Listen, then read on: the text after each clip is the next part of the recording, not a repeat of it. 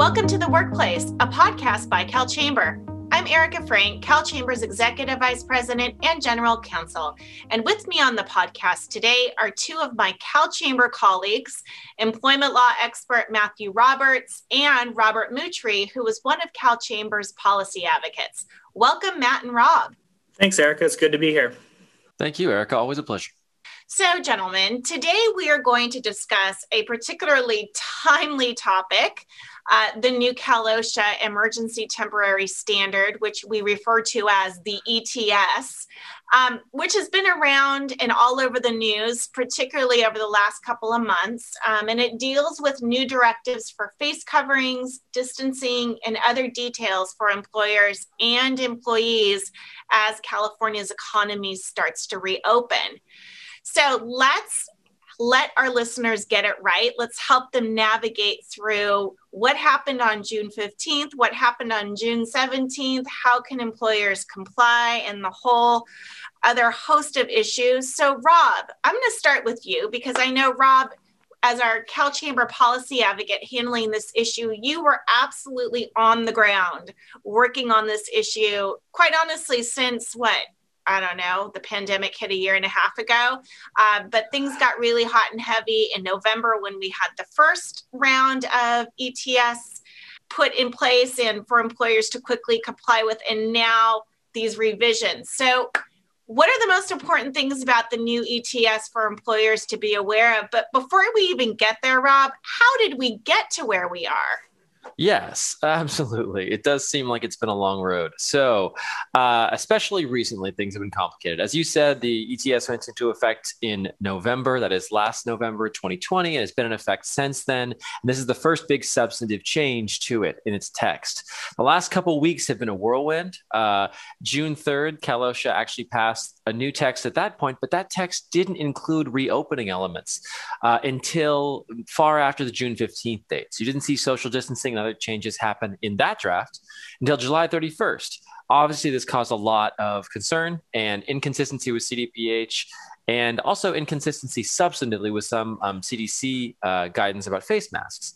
So as a result of that, Standards Board pulled it back a week later, around June 10th that week. And then just last week on June 17th, passed the version that is now in effect. And the governor put an EO out immediately after the June 17th version was passed so that it went into effect immediately. So that's the version that was passed last week and is now in effect today. And I think now we can turn to the substance on it. So just to roll back the tape a little bit, the CDPH is the California Department of Public Health. EO is an executive order that the governor issued. And just to put this all into context and why June 15th is relevant and why June 17th is relevant is for those of us who may have forgotten or are a little bit confused by all these dates. On June 15th is when Governor Newsom officially, quote unquote, reopened the economy. And that's when the California Department of Public Health issued its guidelines, which basically said, look, if you're fully vaccinated, you may take your masks off. That's a very general, brief summary of the guidelines. Of course, there was more to it. And then June 17th marked the date that OSHA voted on some of these standards that we're going to be talking about today. And shortly thereafter, Governor Newsom issued an EO or executive order making these changes go into effect immediately. And without that executive order, employers would have had to wait up to, I believe it's 10 days, Rob, for the administrative process? Yes, for the Office of Administrative Law to approve, that employers would have to wait until around the 28th for it to go into effect. So we're glad the governor stepped in there because that minimizes the period of strangeness where, as you said, the state would have reopened, but businesses would have been under the old set of rules. So stepping in there with the executive order was something that we were glad to see.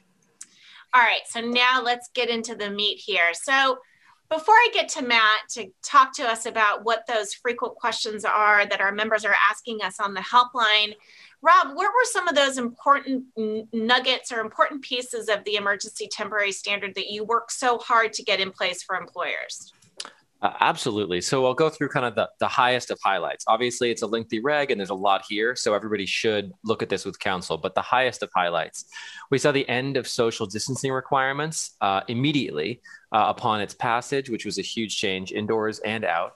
We saw the end of masking for vaccinated workers. This was a huge change and again, brought us into consistency with CDC, that is the federal standard, and CDPH doing California's guidance for social events and for persons.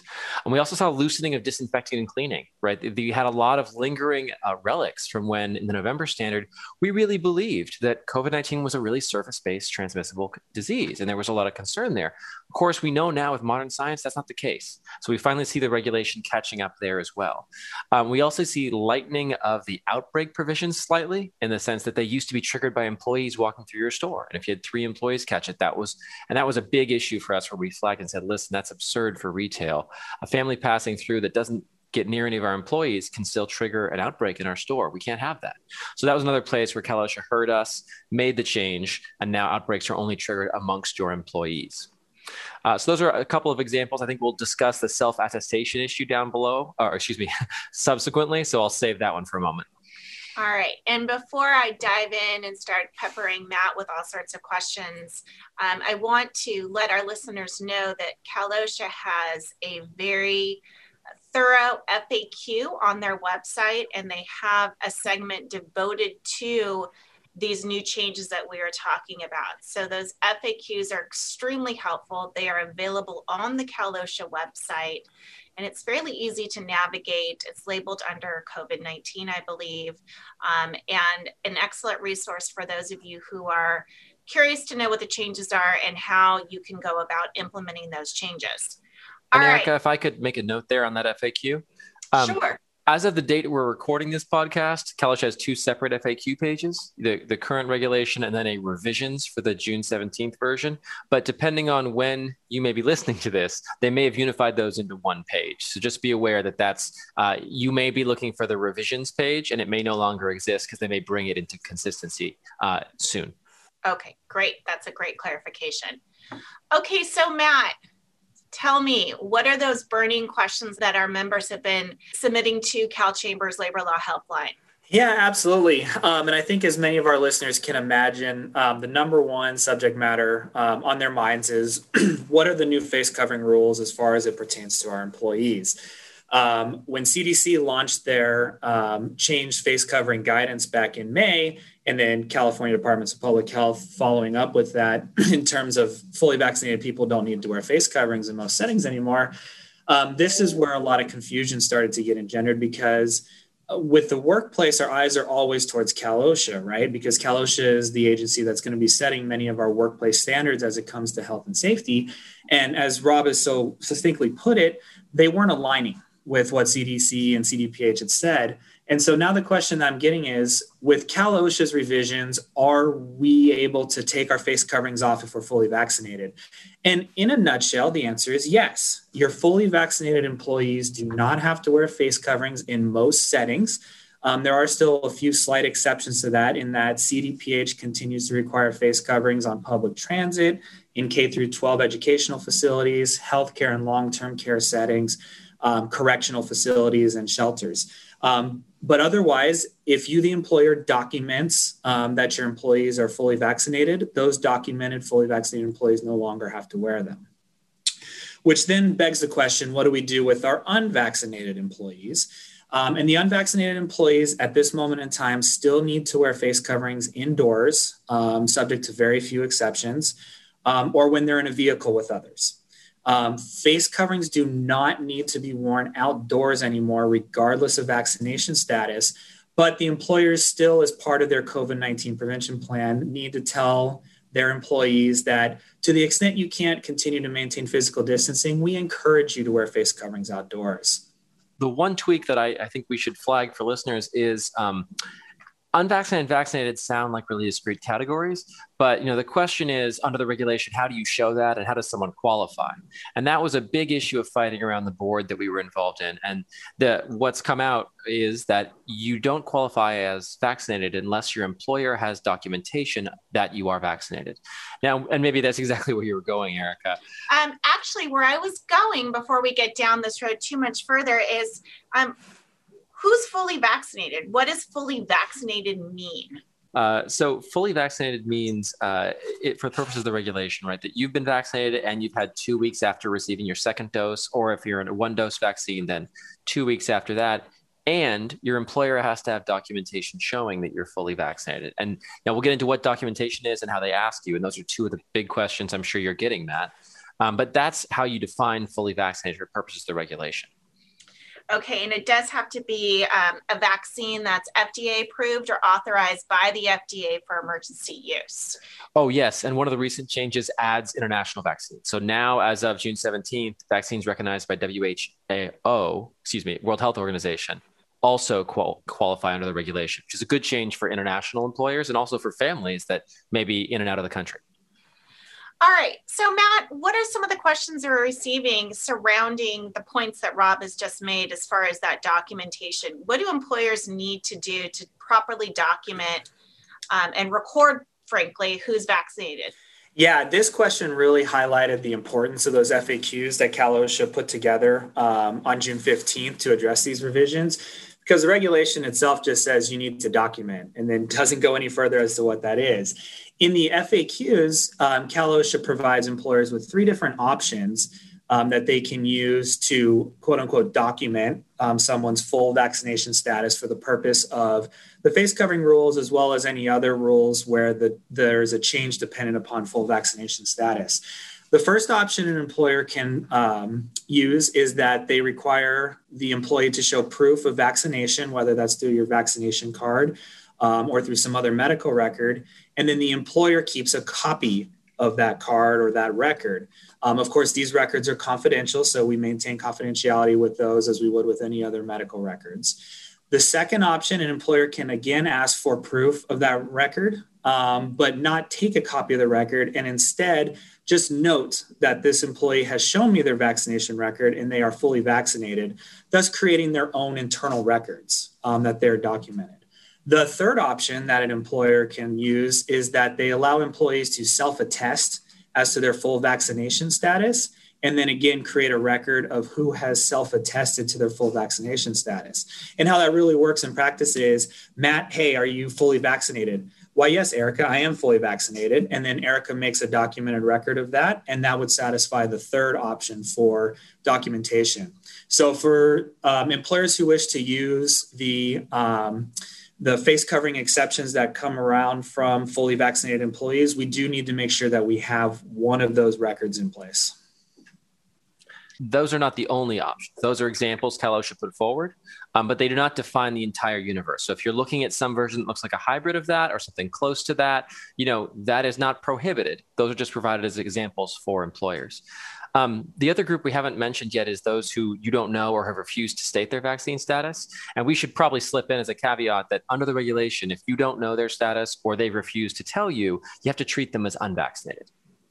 Speaking of face coverings, then, if someone is fully vaccinated and we have that documentation, then that individual no longer is required under the CalOSHA regs to wear a face covering, whether or a mask, for lack of a better word.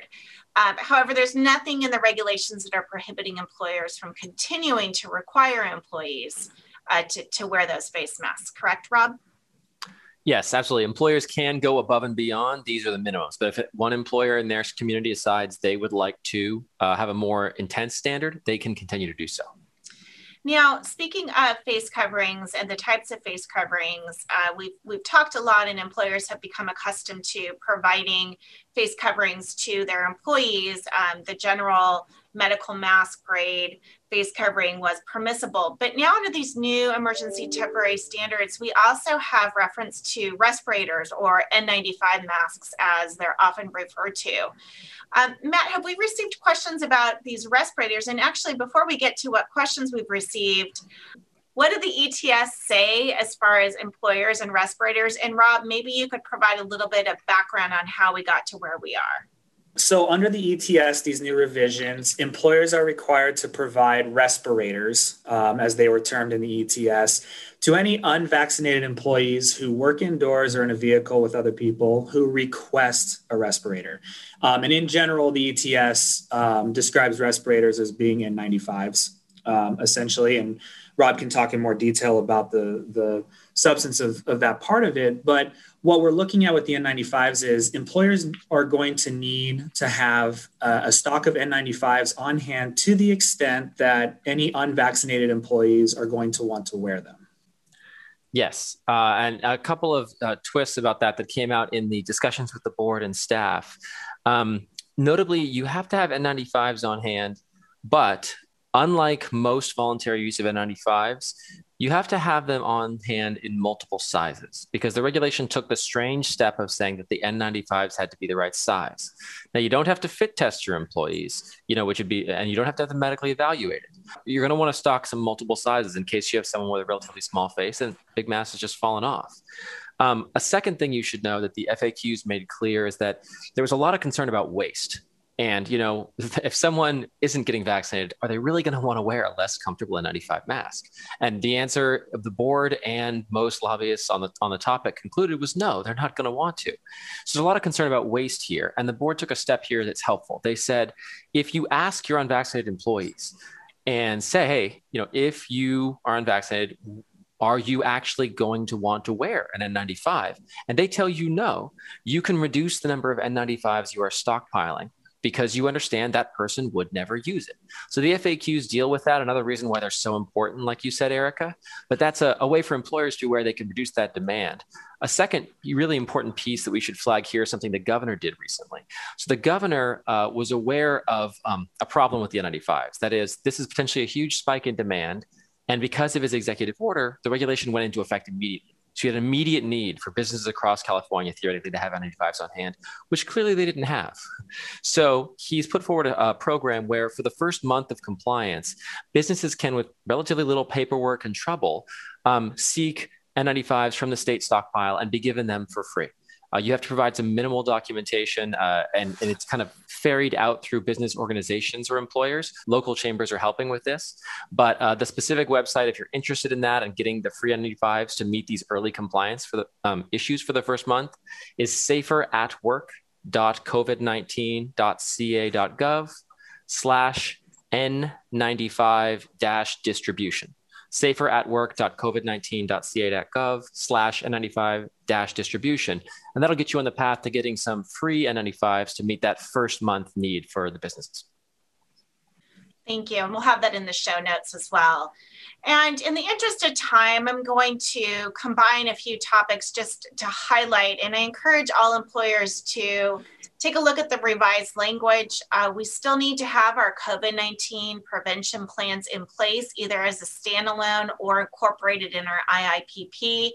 Do take a peek, though. Those programs may need to be amended to take into consideration the changes that were made. But I wanted to just address a couple of remaining topics that I know Matt and I in discussion, we've received calls from our members, and it has to do with physical distancing and barriers and testing obligations. Matt, what are some of our questions regarding those two topics? Yeah, I think one of the issues with the physical distancing elimination was employers are like, really? We're eliminating that? Well, that's all we've known since March, which is stay 6 feet away from everybody to the extent we can.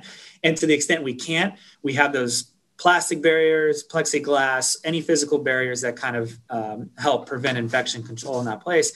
And the answer is yes. Immediately physical distancing requirements are eliminated.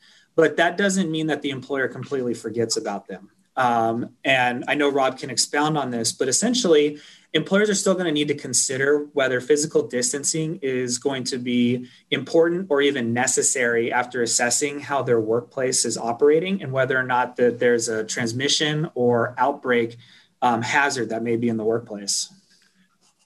Absolutely, Matt. That's a good point, that employers should be aware that the outbreak requirements from the COVID-19 emergency regulation still continue to be in effect. And so a lot of the loosening like social distancing, like the lack of dividers and engineering controls in the newer standard, as the standard has changed on June 17th changes, a lot of those changes go back into effect if you have an outbreak at your workplace. So take special care when you look at the outbreak changes in the regulation so that you're ready. Because, for example, if you think, hey, if I have an outbreak, which I won't see coming, I have to put things back in place, it may make more sense to just leave some dividers up as opposed to the cost of putting them in and out. So that's a very practical issue that you should take care as you review. And finally, Matt, what about testing? Yeah, many of the testing requirements from the original ETS still stay in place, but there's some interesting wrinkles to them now. One of the new issues with regard to testing is that for any of our unvaccinated employees, if they have any symptoms of COVID-19, regardless of whether or not there's a known workplace exposure, we now have this obligation to provide testing at no cost to the employees during paid work time.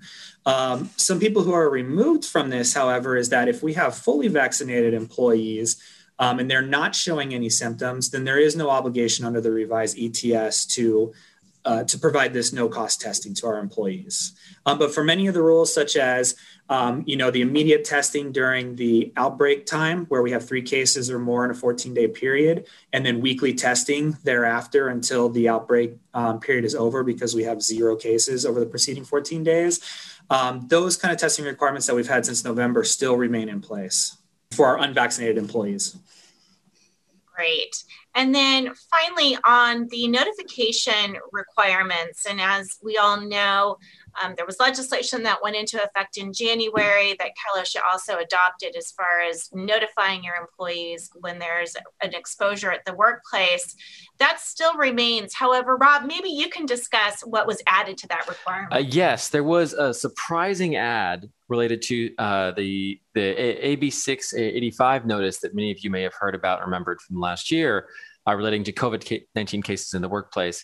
The addition in this standard is that if the employer is aware that either an employee did not receive the notice or has limited literacy in the language of the notice, then the employer has to provide verbal notice as soon as practicable. Now, this was a big issue for us and something we raised a lot of comments about with the board to say, listen, it's really vague as to what you mean. How fast do we provide this and what is limited literacy? I may have an employee who is certainly not an author of a novel or something similar, but understands the core of the notice, right? They understand that COVID-19 was nearby. Does that person qualify as limited literacy? It's not clear. So there's a lot of question marks around that verbal notice requirement, Erika, but it's very important. I'm glad you flagged it because employers certainly should be aware of it, particularly in the less educated workforce areas. Okay, excellent. All right, folks. Well, Rob and Matt, thank you so much. And I'd like to thank our listeners as well for joining us. And I just want to remind everybody, we've only talked about some of the highlighted changes that were put into place come June 17th. There are still many provisions that remain from November. So it's really important that we take the time again to take a look at our plans, update them when necessary, continue to train your employees, educate them about the importance of washing our hands. All of those rules are still going to be into effect. Disinfection of the workplace, even though Rob mentioned some of it's relaxed, the basics as far as really making sure that you're disinfecting those common areas, those doorknobs and the like, those are all still standards that we have to follow. And I really can't emphasize enough that when you go to the CalOSHA website and you take a peek at the COVID-19 citations, many of them are because the employee didn't have a plan or didn't record on the Form 300 if there was an exposure or COVID case related to it. So don't lose sight of those basic requirements. They're easy to miss, but they're also easy to meet. And we've come so far already. We can continue. We've got our pace going, and there's no need for us to fall behind at this point. Finally, as far as those resources, as Rob had mentioned, the CalOSHA FAQs, eventually they will be merged. So depending upon when you go look at the FAQs, but Matt and I find these FAQs extremely helpful because they're dated. And what's also really nice about the CalOSHA FAQs is they footnote and tell you when changes were made. So they're very easy to follow. Sometimes we see in other agency FAQs, they just update it without letting us know what the changes were. But here we can see them. So that is very helpful to all of us trying to comply and administer these changes. And with that, Matt, do you have any remaining thoughts or comments that you wanted to pass on to our listeners? No, I think that touched really the key points that I think employers need to know, especially for immediate compliance with these regulations, because it's really important to note that these are effective now, as we've been talking. And so to the extent you have any questions, touch base with the FAQs first, and then as always, seek advice from legal counsel on any other gray areas. And Rob, any closing remarks? No, I think you've nailed it. Really take a look at those FAQs, be safe, get vaccinated, and I think we're good. All right. Thank you both for joining us on The Workplace. Please comment, share, and subscribe to CalChamber's podcast by visiting calchamber.com.